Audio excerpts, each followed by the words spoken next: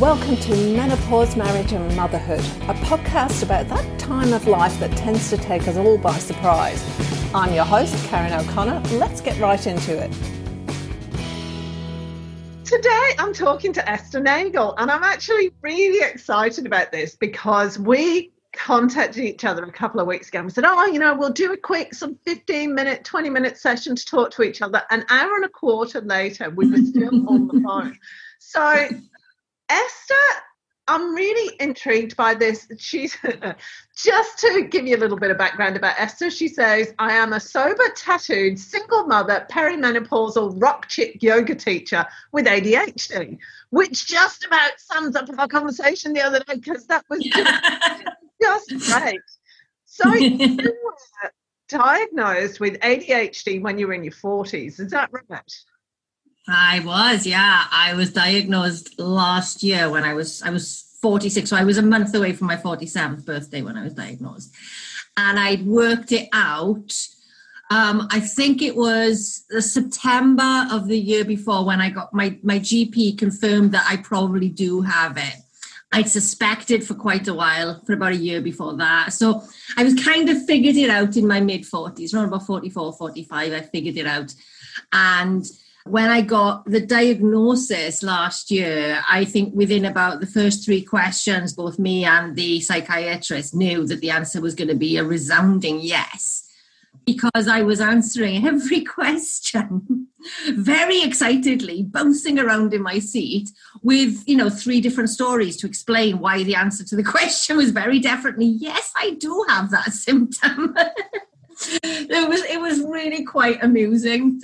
And when I got in the diagnosis process, the first clue that I had was when he told me I have a list of questions and I'm going to ask you them. My first thought was, can you just give me the form so I can write the answers myself, please? Because I just didn't have the patience for somebody to sit there and ask me questions when I knew I could have written the answers myself. Like, that was my answer right there, really. It's just amazing. ADHD, they reckon, is actually probably an equal number of girls and boys that get it, but it's the boys that are diagnosed. We've all got this image of an ADHD kid who, he's a boy, he's bouncing off the walls and rocketing around the classroom and can't sit still for 5 minutes.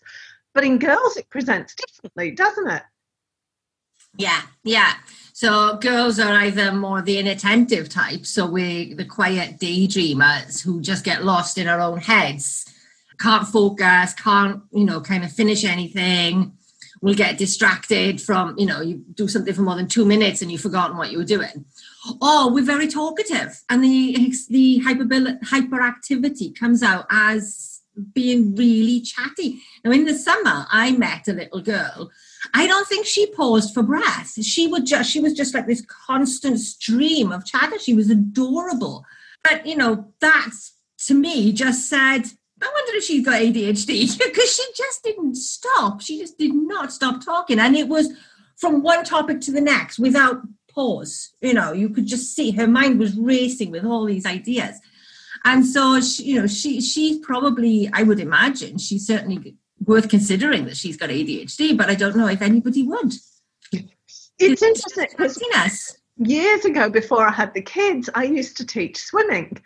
And there was this one little girl in my class. She was maybe six. And swear to God, she was like that. So it was like the beginners class, there'd be 4 kids in the class, and the other 3 would sit on the side while I took one of them. And she'd be talking even when I wasn't there. And when she was in the water, I'd go, I can't remember her name, I think it was Emily. Head in the water and blow bubbles, like you do. And she'd still be talking. You see that? Bubbles are blowing. She's still yelling. And her mum said they drove up from Sydney to Brisbane or somewhere to go on holiday, 11-hour drive. She said she stopped talking for 20 minutes in an 11-hour drive. Oh my goodness. I'm just thinking about that. Like, it's really fascinating. But then what are the implications? Because we don't think of little girls as having ADHD, or bigger girls, but we don't think of girls as having ADHD. It's really unusual. But if it's kind of like what was the impact on you? That's where I'm going with it. What happened for you and throughout your life? How did it impact you? It was kind of devastating, really. So, there's an awful lot of things that happen when you've got ADHD and you don't know.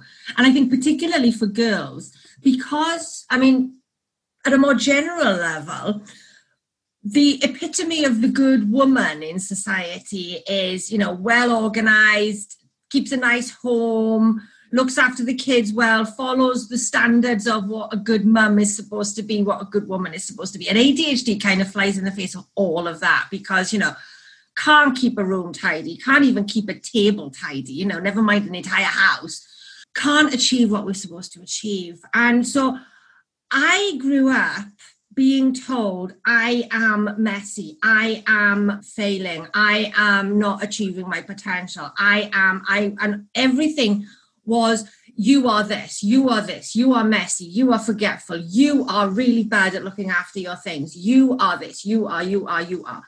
And so I didn't actually question any of that because, when your mum is telling you you're messy and you're careless and you're thoughtless and you're all of this stuff, you believe her because, she wasn't saying that to hurt me. She was saying that because that was her experience of me. But what it did was it gave me this sense, even before I left primary school, I kind of knew I wasn't really good enough. And I didn't ever really fit in anywhere, and that's a common thing for people with ADHD to say is I didn't feel like I fitted in. So I grew up in a very small Welsh valleys town where in the 70s, pretty much everyone was of coal mining heritage. Their grandfathers had been down the mines. And my family was different because my mum was from London. So even from the start, without the ADHD, I stood out because I spoke differently. Because, I'd been taught to speak by a woman with an English accent, not a Welsh accent. So I stood out right from the start. And then my ADHD made me stand out even more because I look back at now how I used to behave in school and I was weird. I was an odd kid. I had odd interests. I didn't like the same things as other people. I would say and do some really peculiar things and not even realize why they were weird, And so I never felt like people accepted me. And I grew up not really having any sense of my value in life. I knew that I could do better. I always knew that I wasn't achieving what I should have been achieving. I knew I was intelligent, but I couldn't quite pull it off. The one subject that I was ridiculously good at was the subject that my mother taught in school. So I hated the fact that I was good at it. And I stopped taking it, even though I could speak French like a native, and I dreamed of traveling the world and becoming multilingual, and I wanted to live in France, but I hated the fact that I was good at French, so I stopped taking French as soon as I could. I sabotaged myself so much in school. But then as an adult, that didn't stop when I left school. And as an adult, that became worse. And I discovered alcohol and I discovered drugs. And I discovered that if I drank enough, I could ignore how I felt and I could feel like I could fit in because I found a group of people who would accept me because they were all kind of misfits. They were all, they'd all been a bit on the fringes of their school life. They didn't know me from school. I went to a different school and so they accepted me. But with them came this partying lifestyle, which was great fun. But it led me down a really dark path. And about 20, I kind of fell into what was to become 20 years of alcoholism and continual self-abuse and self-sabotage. And, I've achieved a lot in lots of ways. That I got a degree. I got a teaching degree when I was raising a very small child. I was a single mum and I managed to get a degree, which quite an achievement. But I was never able to see those achievements because there was always I could have done better. When I got my 2-1 in my degree, my brother told me that it wasn't as good as his 2-1 because I went to he went to a better university than I did. And so there was always this, there was always this thing of, oh, yeah, but you could have done that better. You could have done better, couldn't you, Esther? And I always felt, whether it was coming from other people or from myself, there was always this sense that I wasn't doing as well as I should have been. And my house was always a mess. It's better now. I'm a lot better on the domestic front now. But it's still not like what most people would call tidy, I'm sure. And it's just this years and years and years of really poor self-esteem and really hating myself, really. And because you can't articulate that you actually absolutely despise yourself, that came across as some really unpleasant behavior sometimes. I'd be really mean to people because, that projection thing that I was unhappy with myself, so I'd have to find somebody else I could belittle to make myself feel better. And it was just a miserable 20s and 30s of constant stress, constant unhappiness that I couldn't even really acknowledge was there. Because if I acknowledged it was there, then I'd have to look at myself. And I didn't want to do that because I didn't like what I saw, even when I looked at the surface level of myself. And during that time, I also experienced a bereavement. My brother died. And because now of what I understand now as my ADHD emotions, emotions and ADHD are this enormously complex, extreme thing. And so my reaction to my brother's death was extreme because I went into this massively prolonged grief sort of process that took me until I got sober 9 years later. Really, it was only when I stopped drinking that I started to actually process my emotions about that. And so, it was just always these extremes of emotions that I never knew how to handle, and constantly feeling like I was not really someone I should be. I was not being who I should be and not knowing how to be that person. Happy, wild, happy highs. Like if I was excited about something, everyone around me knew about it. I would be excited for months, like a child at Christmas. So I could get really happy, but then the lows, I remember times when I would be lying on my sofa and it felt like, the Death Eaters in Harry Potter. Not the Death Eaters, the ones who suck out your joy. Yeah. They're not the Death Eaters. I can't remember what they're called. But those, I identified with that so much because that was exactly how I would feel. Sometimes it was like everything that was even remotely good in me was just gone, and it was just this empty shell in me. So I had quite a long history of poor mental health, but not recognizing it as poor mental health. Because I had such a low opinion of myself, I never saw that I had anything that actually warranted asking for help. I never saw that I deserved the help or that I needed the help. I just thought that I was, this awful person who deserved to lie on the sofa feeling dead inside because I was no better than that. So when I eventually had the inevitable breakdown in 2013, which was so long coming, it was a bit of a shock at the time, but with hindsight, I knew that it needed to happen. That kind of opening and that tearing me apart that happened, it saved my life because it meant I had to look and change how I was living. And through that, I trained as a yoga teacher, and that gave me tools to be able to see myself, to be able to actually look at myself, to be able to see myself, and to be able to start to like myself and to accept this is who I am, and I'm okay with that. I'm okay. Yes, my house is messy, but I'm okay. And yes, I haven't done my to-do list today, but I'm okay. And it gave me these tools that allowed me to relax and to balance out my emotions a little bit because they were so all over the place that I was just in this whirlwind of constant emotional reaction. And so the yoga gave me that space and tools to calm myself. And then I was able to stop drinking. And then that sort of self-awareness that was opened up during yoga meant that when I then discovered, I think maybe I've got ADHD, I was actually able to deal with that, because I don't think I would have been able to handle that a few years previously, because up until that point, my only experience of ADHD was when I was trainee primary school teacher, which is what I did my degree in. There was this one little boy who I met when he was medicated. He had apparently been one of these, you know, he was on the ceiling constantly. He was unbearable for the teachers.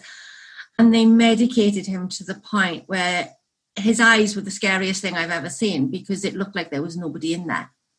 It was like they'd medicated him out of existence, and he was just this body. And it frightened me. And that was all I understood of ADHD at the time. So I think, had I figured out maybe 5 years previously that I have ADHD, I wouldn't have coped with it. I don't think I would have handled it at all.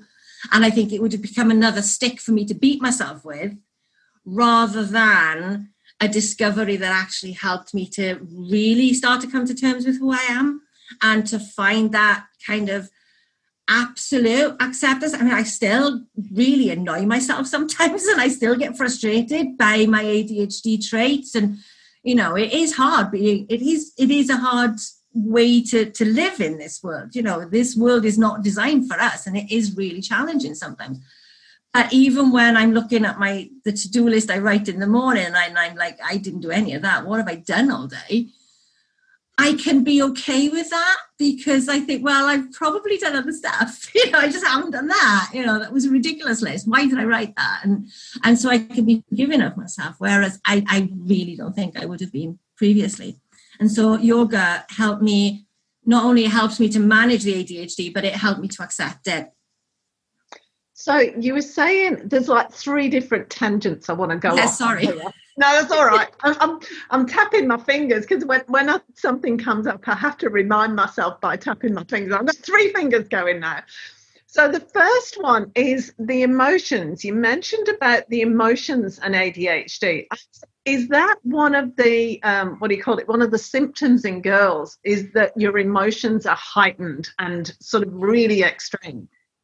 Yeah, now the emotion side of ADHD is fascinating, because it used to be part of the recognised diagnostic criteria, and it's not anymore. And apparently they took it out because it's not easy. It's harder to measure emotions. So it's harder to put it into a formal diagnostic criteria. It's harder to research. I don't entirely understand, because what I see in all the ADHD, a lot of groups with women, particularly with ADHD, because I care about men with ADHD as well, but I'm really interested in the experience of women with ADHD. And what I see in those groups, those Facebook groups, it's all about our emotions. There's not a single thing that isn't actually connected to our emotions.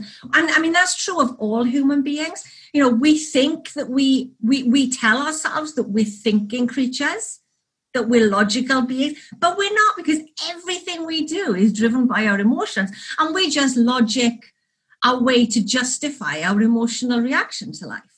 You know, we act from our emotions always.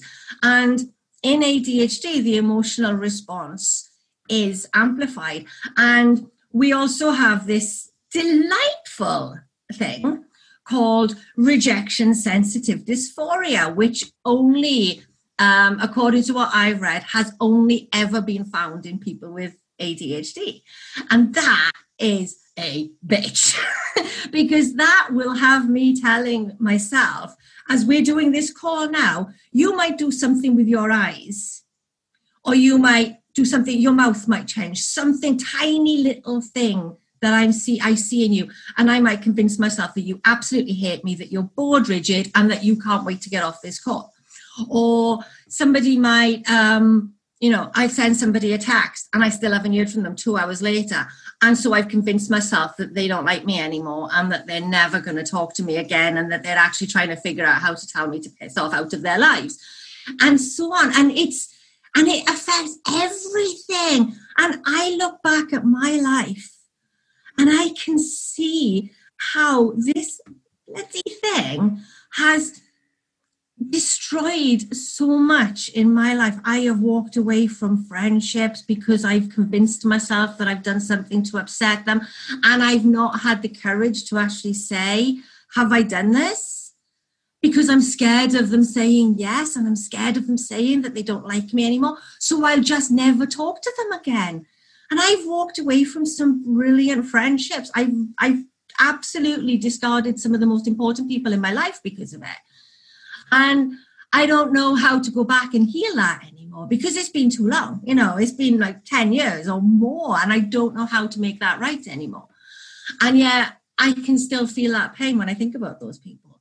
And I've not applied for jobs that I knew I could have done because I thought, oh no, there's this one tiny thing that they won't take me for. And it affects everything. So our emotions are the absolute pivotal thing of how we live with ADHD, like everything, even down to procrastination. Procrastination is another one of the big traits with ADHD, but that's an emotional response.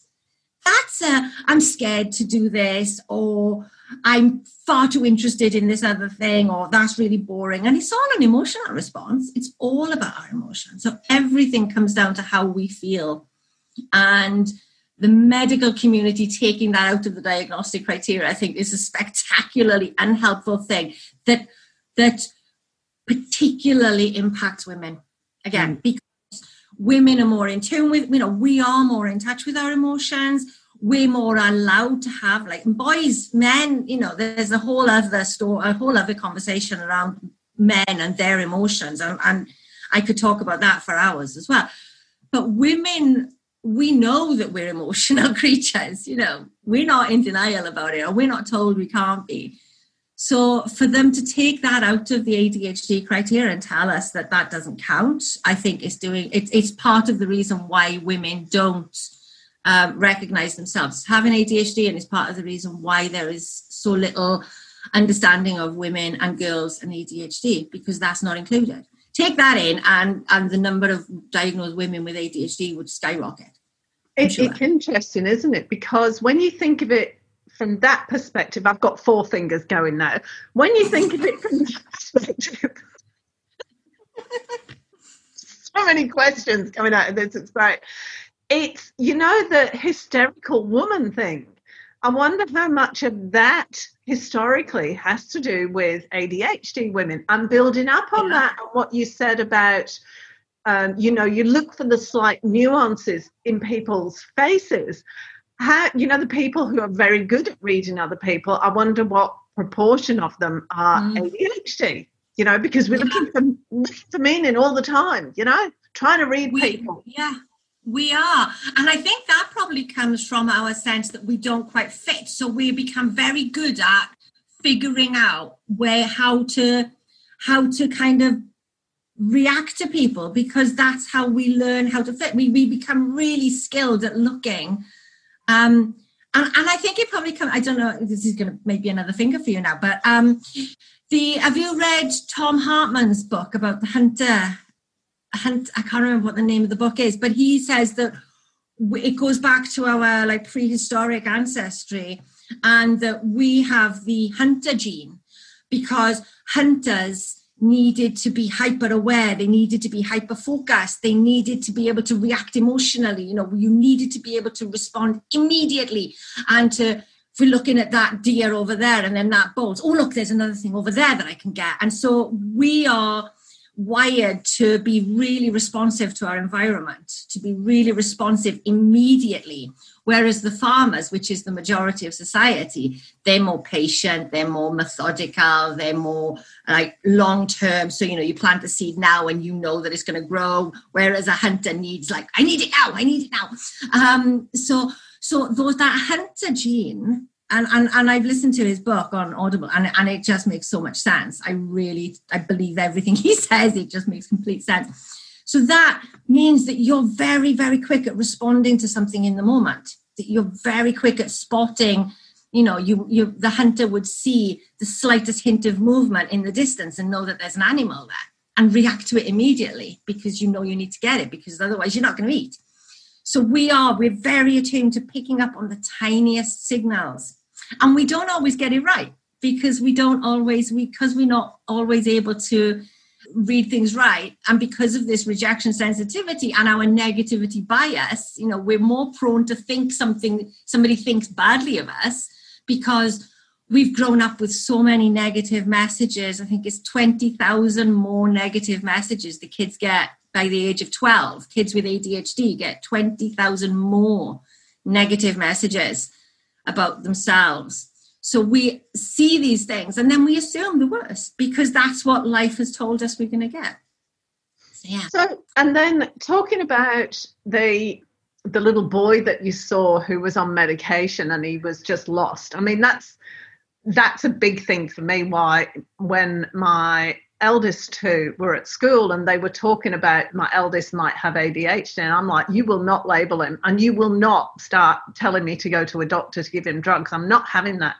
And we went to a Montessori school. I took them to a really strict, old-fashioned Montessori school, and he just thrived. Like, one of the things that they did at this particular school was the children had to do jobs around school to pay for their school excursions. The parents didn't pay for them. The kids did all little jobs, sweeping up, cleaning windows, whatever. Jamie paid for an entire class excursion in his first term because he could.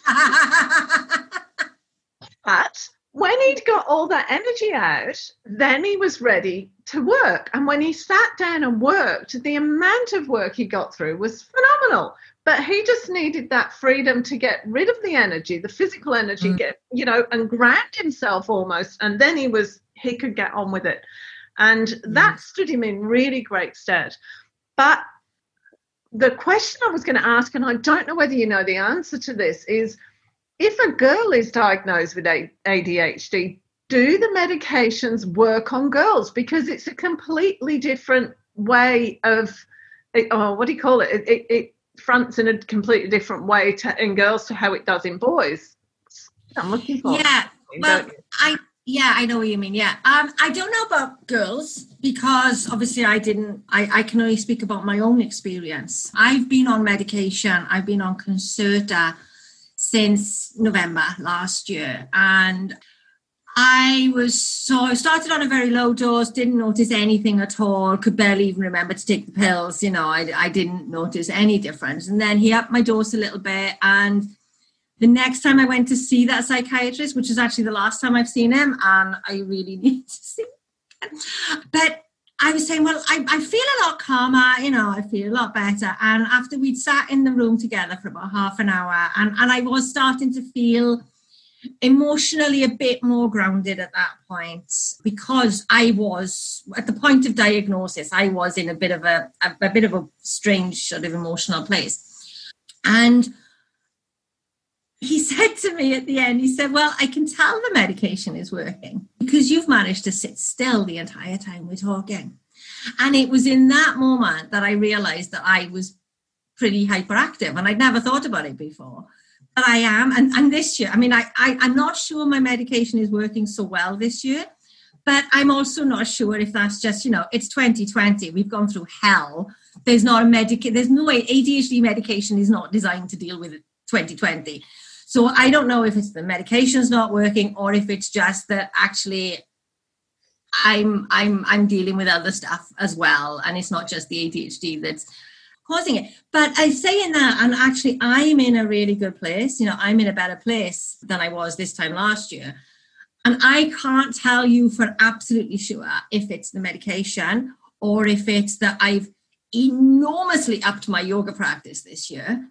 And I've been really, doing the self-care stuff a lot more because I knew that the only way I was going to get through this year was to really lean on my self-care practices. So I can't tell you what it is that's doing it, but I know I sometimes feel like I'm as distractible, and I'm very prone to procrastination, which 6 months ago, I didn't know what I was doing. So, there are times when I don't think this medication is working. But then I look at how much I've got in my life and I think, actually, I've just got too much on. So there's no wonder I'm not getting everything done. So I think it does work. it doesn't always work for everybody. And I think this is the key, is it might be that I need a different medication. It might be that medication isn't the answer for me. Some people it really doesn't work for. Some people it doesn't make them worse, but it doesn't really do anything. Some women actively get ill on the medication. They can't handle the stimulants. The non-stimulants don't work. So it depends. I think some people it saves them, and some people it doesn't work for them. So I think you've got to. The key is finding a doctor, a psychiatrist, or whoever's treating you, to make sure that you're working with them and that you're able to tell them how it's showing up for you, how it's affecting you, so that you can work together to find the best treatment. But also, it's not enough on its own. It's not like a magic pill that's going to cure your ADHD or that's going to solve all your ADHD traits. You have to do the other thing, like you have to do the self-care. You have to make sure you're getting enough sleep. You have to make sure you're eating well. The exercise factor is really important. Medication alone isn't going to solve it. It's not the only thing. It's part of the plan. Now, I know that if I was only relying on my medication and not doing the yoga, not doing the breathing, not doing the writing, not doing the exercise, if I wasn't doing any of those, I wouldn't be feeling the benefits of the medication. So it's just part of the toolbox. So going back to it, because you said a few times that yoga gave you the tools to be able to recognize what was going on and release a lot of the stuff. How did it do that? So going back to when I was doing my teacher training, I was in the grips of a 20-year alcohol addiction that I wouldn't even acknowledge that I had. If you told me I had a drinking problem, I would have got really angry with you, denied it, and listed all the friends that I have that could prove to you that I wasn't an alcoholic, because if anyone was an alcoholic, it's them. Because that's how it works. You can only have one alcoholic in your group of friends, apparently. But that was what I surrounded myself with people who made me feel like my behavior was normal. But what yoga did, and it was really profound. So one of the first things that happened was that after a lifetime of not being able to breathe properly, I've got a dust allergy and I'm asthmatic. My nose was constantly blocked all the way through childhood, all the way through adulthood. And there's some theories that would suggest that that's actually contributed to my ADHD. There's some theories about how we breathe and ADHD that I haven't explored, and I'm going to at some point. But so I didn't breathe through my nose ever. And then when I was doing my teacher training, obviously I needed to learn how to do the pranayama. So I was advised to give up dairy because that causes mucus. And so I gave up dairy. Within less than a week, I was able to breathe through my nose, and I was able to learn to breathe. And as soon as I started doing that, within weeks, as soon as I was able to breathe through my nose and slow my breath down and breathe more deeply, breathe more consciously, I started to notice my life changing. So I started to be able to sleep, and I'd had insomnia since I was a child. And this was one of the contributing factors and justifications for my drinking. I can't sleep, so I need wine to help me sleep. So I was able to sleep, and I was able to get into bed and fall asleep rather than listening to several inner monologues going off at once, keeping me awake all night. I was able to regulate how I was reacting to life. So I was going through a really nasty breakup. And I remember this one time, this was before I'd stopped drinking. And I remember he was standing on my doorstep and we were having yet another fight. And he'd said something that normally would have triggered me to just lose the plot completely. And I was very good at the hysterical overreaction, start shouting and screaming and swearing in the street. And he said this thing, and I can't remember what it was he said, but all I remember doing is I brought my hands to my chest in the Namaskar Mudra, the yoga prayer position, and I breathed. I just took a really deep breath in, and I released that breath, and I didn't react the way he expected me to. I didn't bite. I didn't allow that argument to happen. And then without me reacting, it was like he had nowhere to go then, because he was so used to being able to push my buttons and get that reaction from me that when he didn't know what to do. So the conversation fizzled away, he left, and I shut the door. And I remember thinking, oh my God, that was amazing. Because that was the first time I'd done that. That was the first time I consciously used my breath to stop myself reacting. And it was just, and I mean, that was 7 years ago, and I still remember that because it was such a powerful moment for me. So gradually then, through my breath, I was able to process all those emotions that I'd been hiding from and that I'd been suppressing for so many years. And I was able to be with them and be with the pain that I was carrying around with me, and to be with all that self-loathing and all of that unhappiness and all of that fear and everything that was swirling around inside me. I was able to actually look at it for the first time. And I write a lot. And it was when I was doing my teacher training that I started to really discover the power of writing as well. So I did a lot of healing through writing. I mean, between my breath and writing, that's how I'm basically my own therapist these days, through my breath and writing. And so I did it predominantly through breathing and writing. I mean, there were lots of other practices, lots of other concepts that helped me as well. But predominantly it was breathing and writing. And those I still use now. You know, when life is difficult, I go to my yoga mat, I sit and I breathe. I do some practice, some postures, some stretches. I might go for a walk. That's another one for me, is going for a walk and being out in nature. But I breathe and I write. And I mean, God, if when I die and people decide to go through my if anybody goes through my Google Docs and my morning pages app and my notebooks, it's like, oh my God, please don't ever read those, because I probably said something awful about everyone at some point.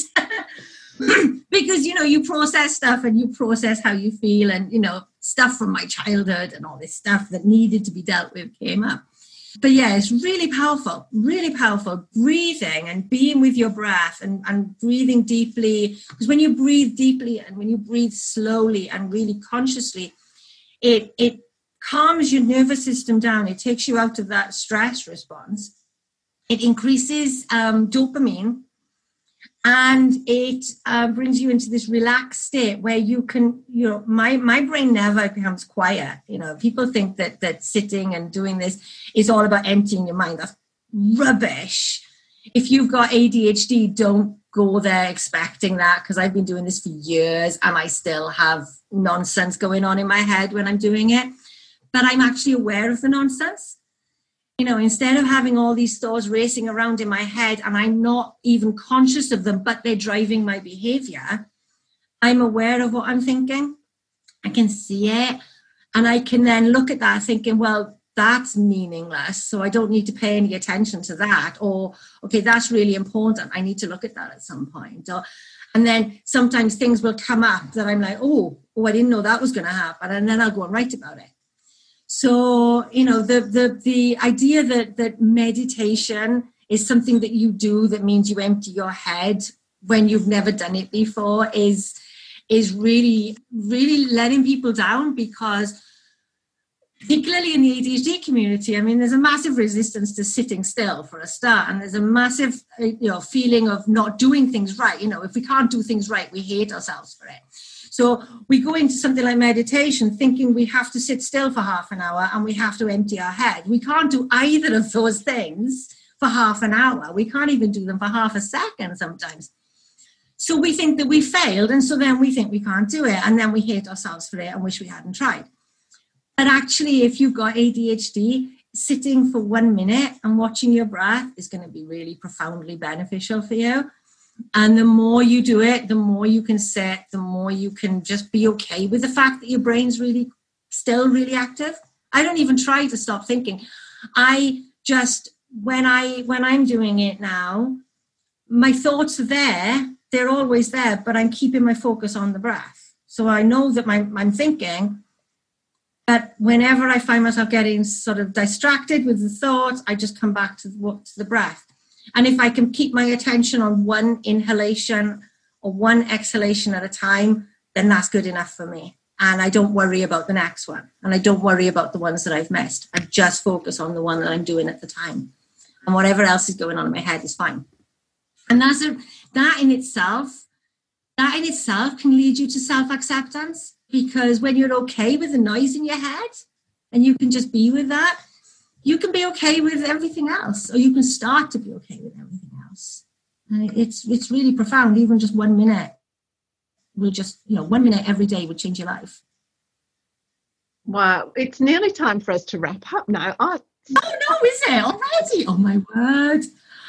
So the last thing I was going to ask you is, can you tell me sort of what symptoms to look for in yourself or in your daughters?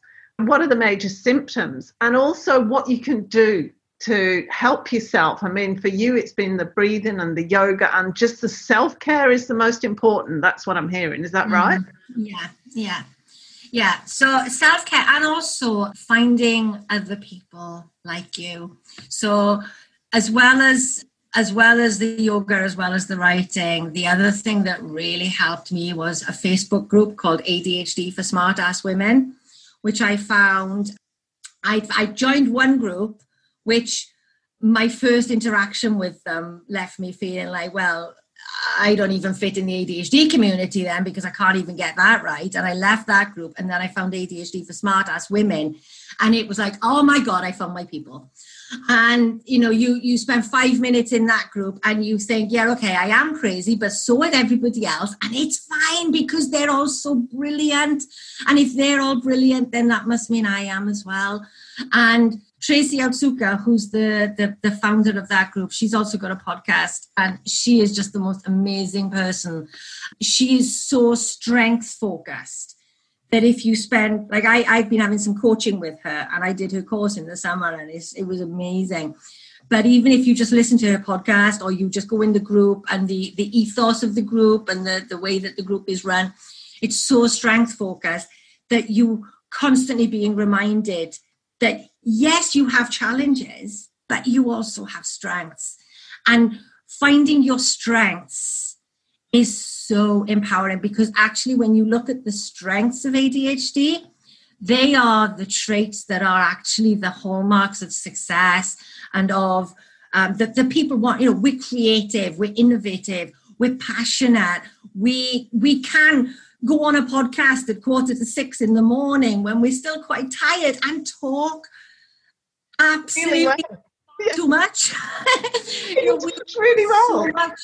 We've got so much that remembering to focus on your strengths and find your strengths is really important and really valuable. So going back to what you asked about symptoms and traits. So excessive talking is one.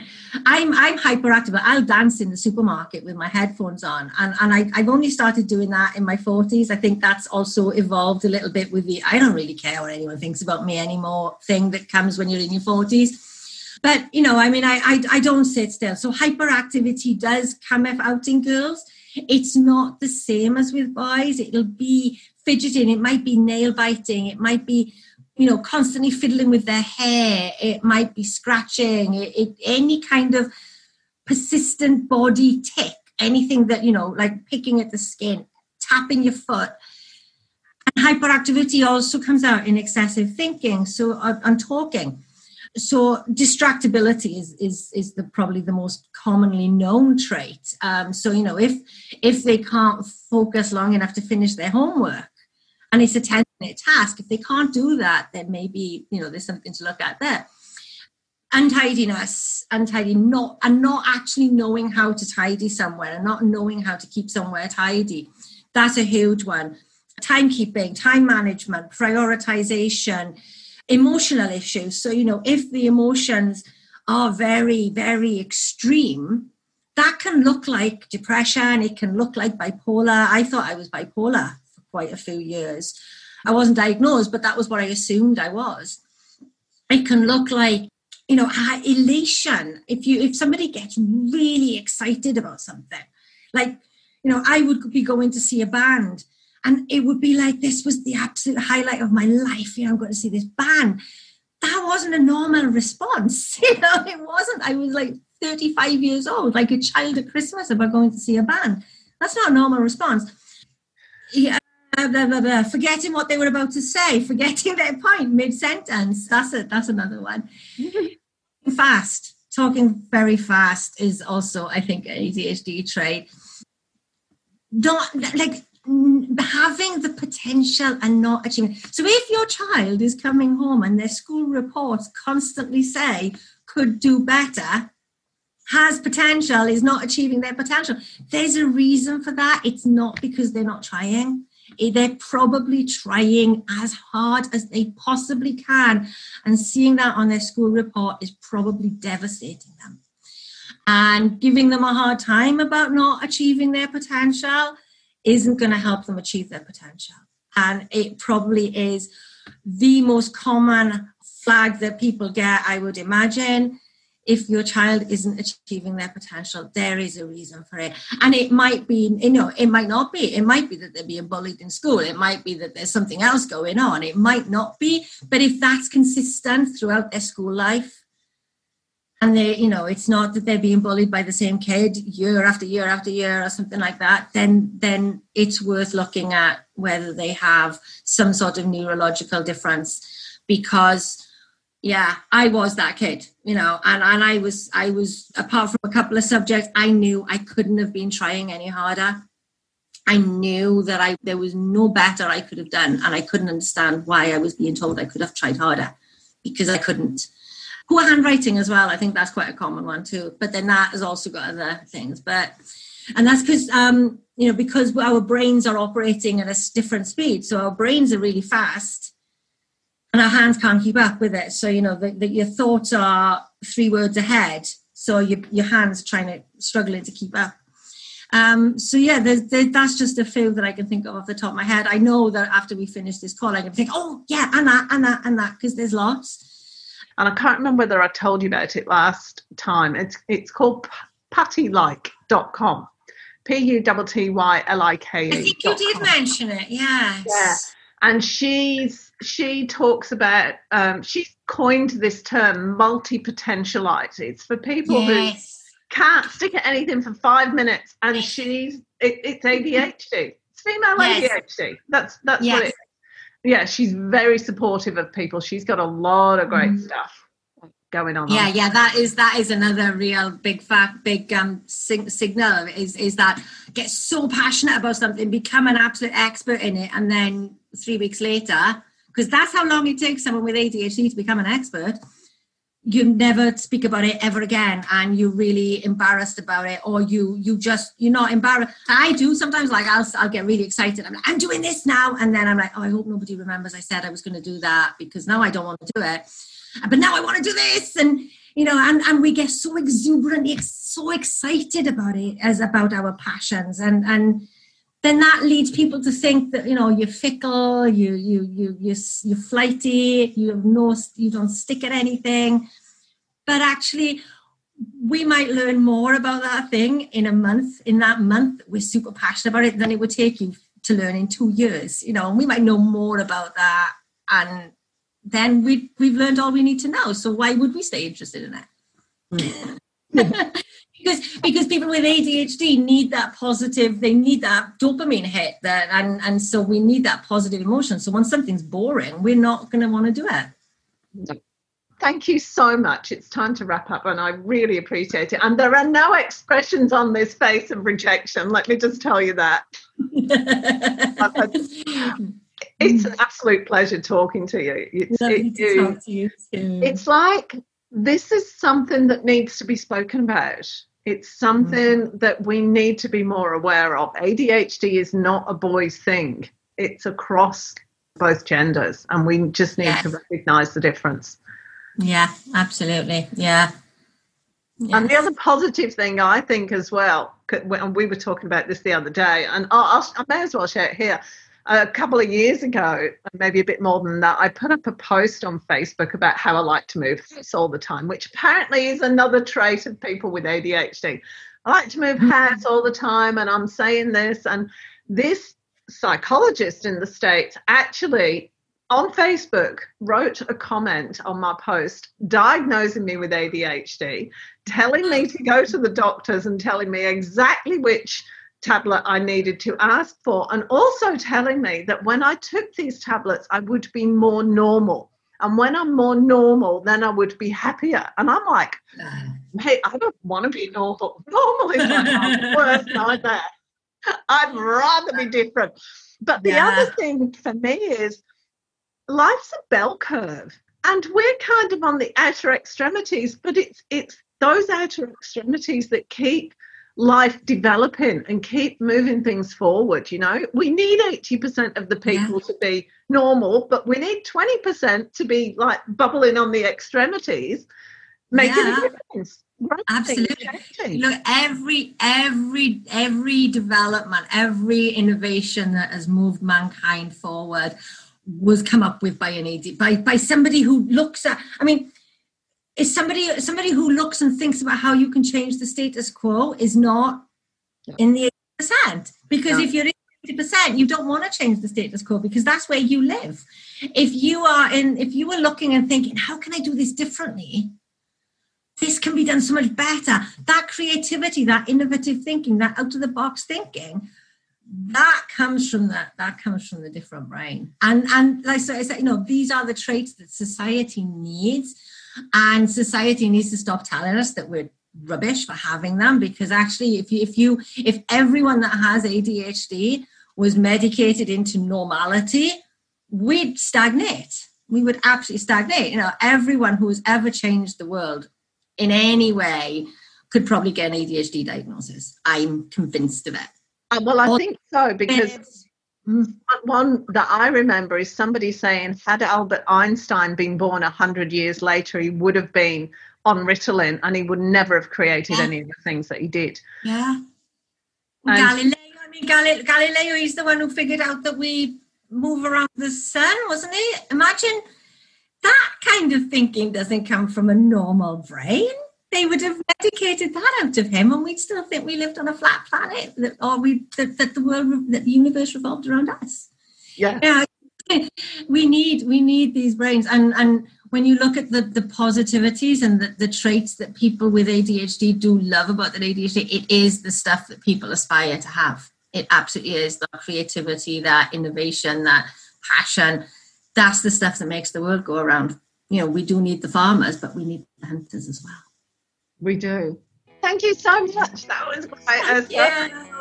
Thank you. It's been an absolute joy. Well worth getting up early for. Thanks for joining us this week on Menopause, Marriage and Motherhood.